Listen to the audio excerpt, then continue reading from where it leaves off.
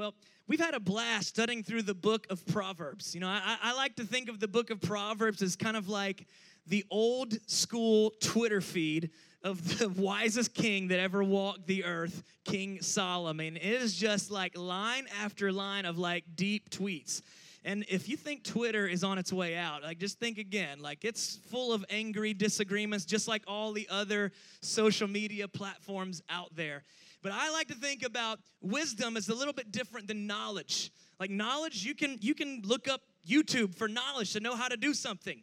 You can study things, you can read books, you can listen to podcasts and be full of knowledge. And I think we all know some really smart people who still do really dumb things, right? Like knowledge in and of itself is not enough. That's why one of those deep tweets in Proverbs has like the right word at the right time. The right word is the knowledge. The right time is the wisdom. See, wisdom is learning how and when and where in the right ways to apply the knowledge that we are building up, the knowledge that we're pursuing. In the New Testament, in 1 Corinthians, it says, knowledge alone puffs up, but love builds up. Like wisdom is that loving application of knowledge. And in a day and age where things seem uncertain, where this world is like on fire, we need Christ followers who are living and walking, not just with the knowledge of God's word, right? We need the wisdom, the right way to know how to apply it. I will give you a personal example of the difference in my recent life, of the difference between wisdom and knowledge. Quarantine, a lot of us were stuck at home and we started noticing all the projects that we've been putting off. And so a lot of businesses struggled during quarantine, but Lowe's and Home Depot were still open and doing great because we were all trying to become our own little Chip and Joanna Gaines, right? And YouTube, man, we're all spending all kinds of time on YouTube. I learned a lot of knowledge from YouTube. So a few weeks ago, we started getting ready to redo our backsplash. A friend of mine was going to come over and help me. So part of backsplash, you like have to knock off all the tile, take off all the covers of all the electrical outlets. So it's not exactly like the safest thing. It's not enough, I learned the hard way, to just know the technique. You got to learn from somebody who's been there, who's got experience. So my friend who's an electrician and kind of a handy guy was helping us walk through this backsplash tile process. And while we were just about done and kind of cleaning up the grout, he said, you got to look out for that receptacle there, that wire, that's live. If you touch it, you will get shocked.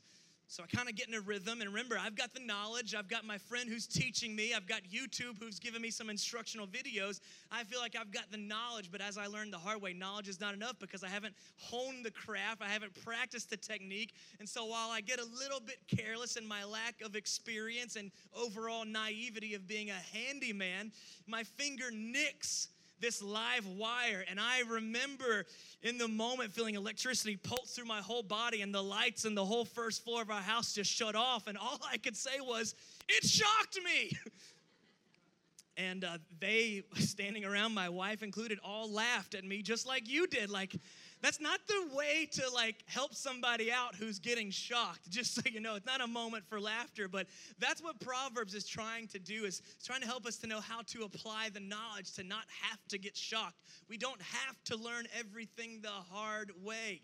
Sometimes if we learn how to read God's word and apply God's word, we can walk in the ways of wisdom beyond our experience.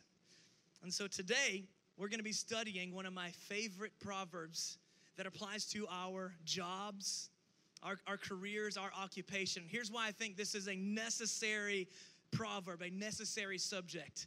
I know a lot of you watching online or here in the room during the quarantine and kind of the shutting down of our nation, maybe you got like a demotion or a pay cut, or maybe you even lost your job. Well, while we are trying to navigate how to like reopen businesses, reopen public spaces, reopen a church, your work, your job, your occupation, your calling in life, we're starting to reconnect with that. And I want you to think back to the book of Genesis to understand how important what you do with your hands is. Before God gave Adam a wife to love, he gave him some work to do in the Garden of Eden. And all the fathers of daughters here say amen, right? Like, I've got a 3-year-old girl, and you're not going to come asking for her hand one day unless you got a job, young men. So God gave us work. before he gave us even relationships. And Adam didn't have church and barns and places to worship. So Adam's original act of worship was what he did with his hands. It was his work.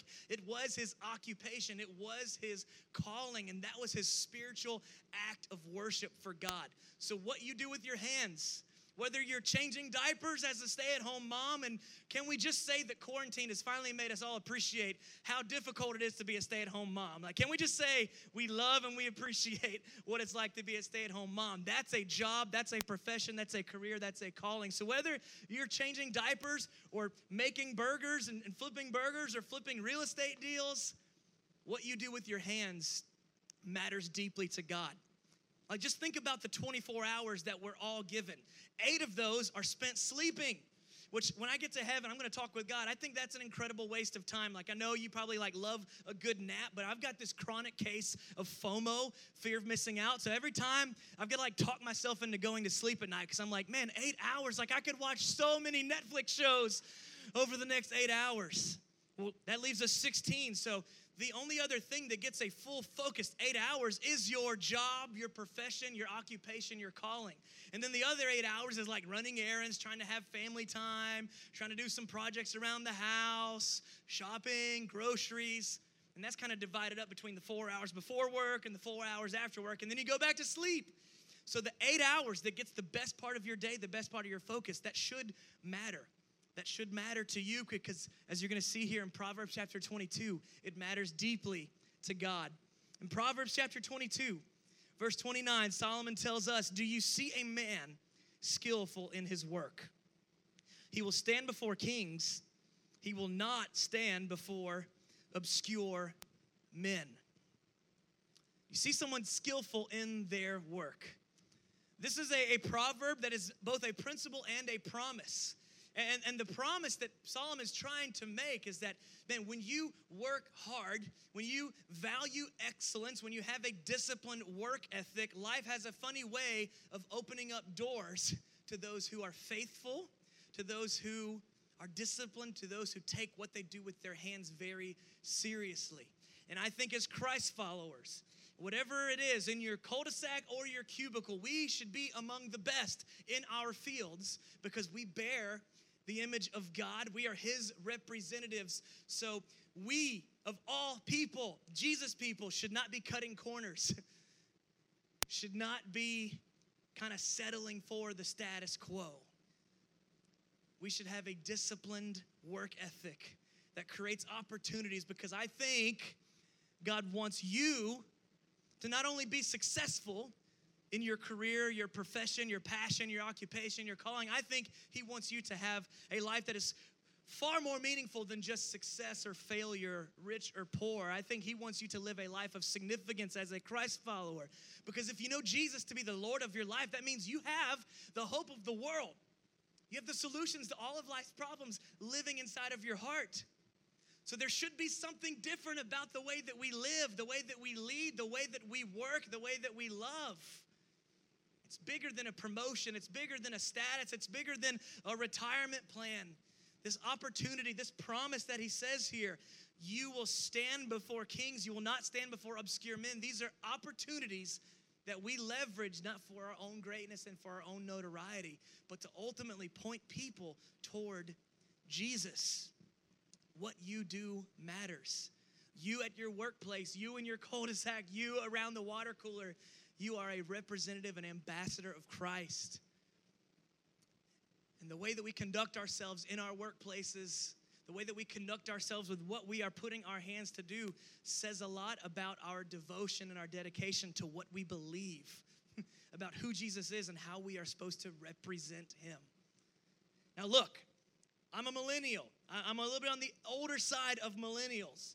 But what I know about my demographic is we are the least loyal generation when it comes to the workforce. We want to know that our job matters. We want to know that our job is going to have an impact. And when we don't feel like our job is having an impact in this world, studies show that we jump ship and go to the next thing because we're looking for impact. We're looking for significance. We're looking for our future hopes and dreams to become like our current reality. And that's just not the way this principle or this promise found in Proverbs works.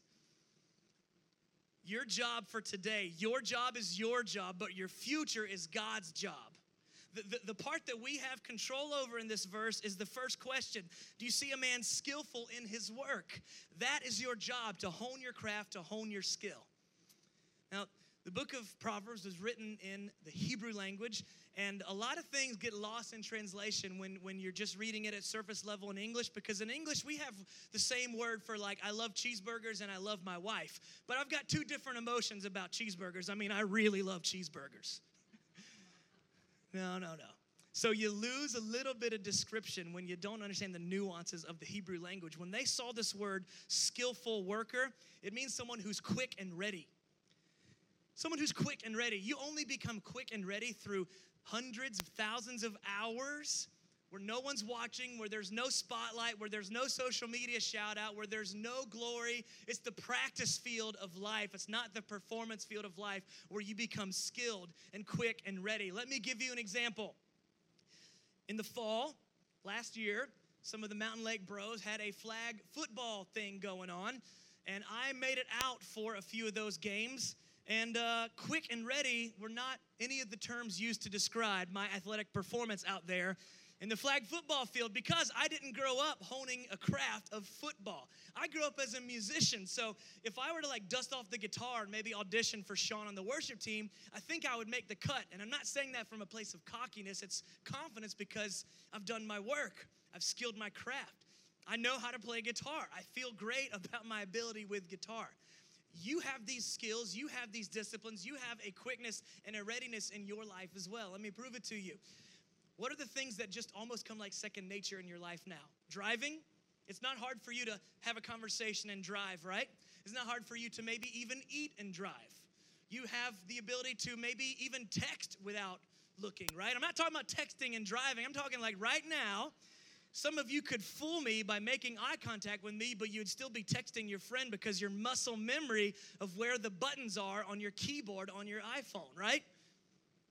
Think about the things at your job, that you've got a new team member, that you've been given the responsibility of onboarding this new team member and trying to teach them some of these skills, some of these ins and outs of your job, and you get frustrated because you're like, it would just be so much faster if I did it myself, right? Or maybe your profession, your career is being a stay-at-home parent. You're trying to teach kids how to do chores, and you're like, man, we're never going to get where we need to go if they're the ones doing the chores. It'd just be easier if I did it anyway. You all have a skill that you have honed, a talent that you have developed, and that's what Solomon is talking about here in this proverb. Quickness and readiness that gets developed through quiet discipline when nobody's watching. It's the practice field versus the performance. So what does that look like in your life? What skills are you honing? What talents are you developing so that opportunity, when it finds you, you will be ready? Because the verse continues to say that you will stand before kings. There's a big difference when you stand before somebody of influence and power by assignment versus by accident. Here's what I mean by that. I have been at the right place at the right time several times now to just be around celebrities. And it's always been by accident. I've never been in the room of somebody with great fame or notoriety by assignment. I've never been invited into a celebrity's presence. A few years ago, I was at the Miami airport about to get on a plane, and they were just shuttling us from the terminal to one of these smaller American airline jets. And I'm watching something happen on the shuttle. I see somebody who's definitely a politician get in. He's got this American flag pin on his suit. And there's all these people that look kind of like Secret Service around him. And it turned out it was a pretty prominent political figure named Marco Rubio. And I'm like, oh my gosh, I'm in the presence of a politician. This guy, he's going somewhere. And I just trying to think, well, how do I not make a fool of myself? And all I could say was, hey, have I seen you on TV? It's like that every time. When you're in the presence of somebody of great influence and it's by accident, you don't have a lot of confidence. But if you're in the presence of your boss by assignment because you have passed the test and you're ready for promotion, you can approach those moments ready because you have skilled your craft. And it's not just about the promotion. It's not just about the pay raise. It's about honoring God with your work ethic. It's about knowing that what you do with your hands, it matters to God. So what I think Solomon is trying to tell us about our work ethic, about our future hopes and dreams is that my work today, like what I'm doing with my hands, my work today greatly affects the doors that God will open for me tomorrow. It's this idea of you plant the right seeds, you can expect the right kind of harvest. If you work hard today and hone your craft today, you may not feel like what you're doing matters very much right now. You may not feel like your job has a lot of impact. Trust me, I know what it's like to have a miserable job, and that's not Mountain Lake. Don't get me wrong. I'm living my best life working for Mountain Lake, but a long time ago, I worked for this organization called Little Caesars. And I was the sign guy that stood by the road, $5 hot and ready, right? Like, it's hard to see how that occupation will make a difference in the world. You kind of justify by saying, well, I'm feeding hungry people. $5, right? Like, I'm helping those who can't afford Pizza Hut. If you've ever been in a place where you feel like your job doesn't matter, if you ever feel like you've not been able to connect your profession, your occupation, your career, your calling to a greater purpose, if you want to feel like your job matters, my question to you is, do you matter to your job? Do you matter to your team? Do you matter to your organization? Because here's what I promise you. In those times of obscurity where you're just working a job just to make ends meet and you're flipping burgers, that there are some divine appointments that are set up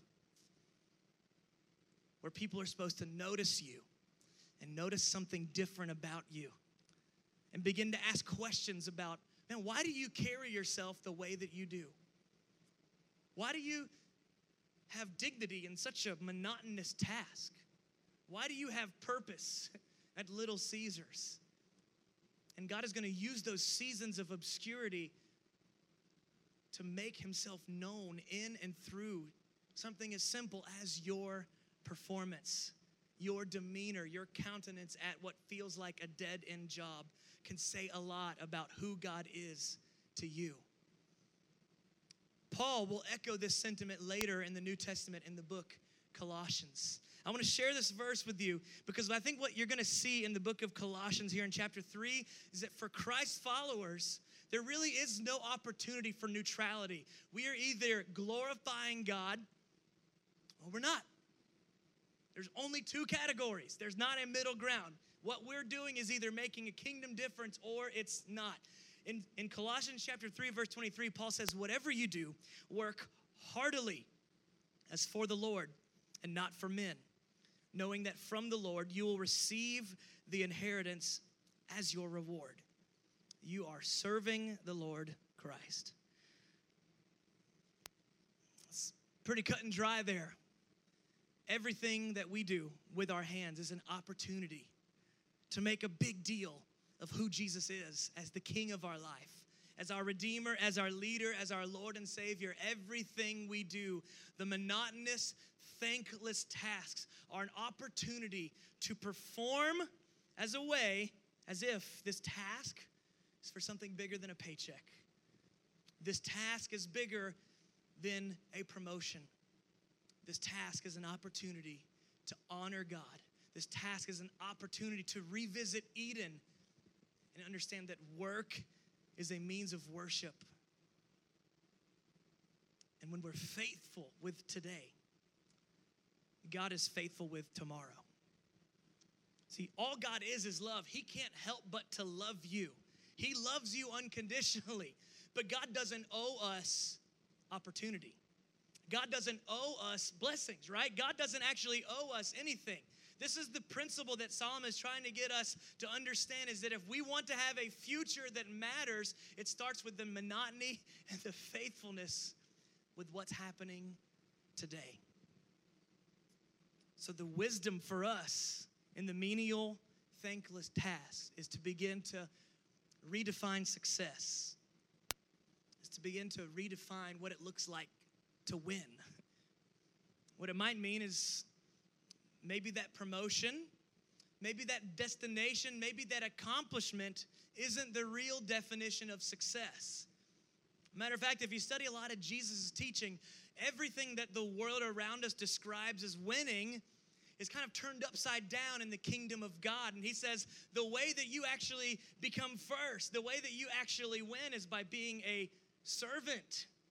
You want to get one up on your enemy or the people who are gossiping about you at work. It's by praying for them and serving and blessing those who curse you.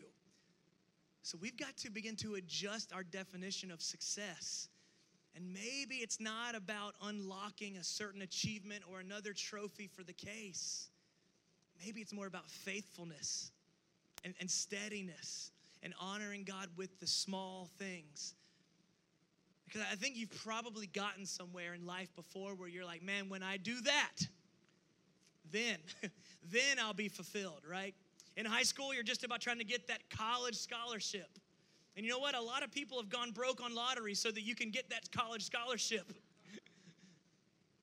But then you kind of go through that grind, and then you realize, man, like, it's kind of hard to get a job. I thought this degree would kind of like open my door. And every mile marker that the world says is the path to success tends to be a bit of an empty promise, if that's our definition of success as well. You'll reach that benchmark and you'll be found wanting. So how do we live a life of significance? How do we stand before kings? How do we live a life that warrants God to open up doors for us to live a life that truly matters? Well, somebody I love to study named John Maxwell, he has a great definition that I think helps us begin to recalibrate what it means to really be winning, and I think it's right in line with this proverb. He says, success is knowing your purpose in life, growing to reach your maximum potential, and sowing seeds that benefit others. Now, friends, that's a life that can keep you busy until the day that you meet Jesus face to face. Knowing your purpose, reaching your potential, sowing seeds that benefit others. Friends, that's not a mile marker. That's not an accomplishment. That's not a trophy or a ribbon. That is a lifelong journey that I think can only be accomplished through saying, God, what do you want out of me today? How can I live life with the monotony and the boring, thankless, routine tasks of today that you can't help but to bless tomorrow? I believe that every Christ follower is meant to live a life that matters. I believe there are problems on planet Earth that you are meant to be a solution to. I believe that there are no accidents, the things that catch your attention in this world that don't seem okay. If God has given you a burden for something, you may be a part of the solution. Anybody can notice problems, but Christ followers who carry the presence of God with them are meant to do something. And the way we begin to solve those problems around the world is to first solve the problems in our own life and to be faithful with the assignment that God has put in front of us today. There's a lot of messes to clean up in the world around us, but if I'm honest, there's a lot of messes I need to clean up in my room when I get home tonight. Taking responsibility for what God has placed in my care today is the most surefire way to have a meaningful, significant future tomorrow. God has built you and designed you to represent Him in the times of obscurity and in the times when you stand before kings. There are divine appointments that are set up for you. And the way we prepare for those is with the slow, steady rhythms of grace, the comings and goings, the daily disciplines, just to pull in a little bit closer to Jesus today than I did yesterday, to try a little bit harder at work today than I did yesterday, to never settle for the status quo, to always give a little bit more. What you do with your hands, where you place your focus, how you steward the opportunities today matters deeply to God. Your work is a part of your worship. And as we're entering into a new chapter in 2020 and we're re-entering the workplaces and trying to figure things out, that is your mission field. It is your sanctuary. You are meant to represent the power of God in the person of Jesus Christ. In your work ethic, in your conversations, in your countenance, in your demeanor. All of these small things add up and can create a life of significance. So I invite you to apply the wisdom of Solomon and to become skilled in what you do, to have a quickness and a readiness for the talents, the dreams, the ambitions that God has placed in your life. He's got a plan. He'll play his part. He's putting the ball in our court, asking us if we're ready to take the shot. Let's pray, and then we'll worship together. And so, Jesus, over these next few moments, I would ask that you would allow us just to search our hearts, to search our lives, whether it's hobbies or careers or parenting or being a better son, being a better daughter, being a better brother, a better sister, being a better student. I pray that we see everything as something spiritual, everything as an opportunity to serve you more, and to help us to realize, Lord, that we can matter. We can live a life of significance. We can help bring heaven to earth. But it starts today. It starts now. So reveal to us, Lord, our next steps in following you more deeply and becoming the men and women that you called us to be. In the name of Jesus we pray. Amen.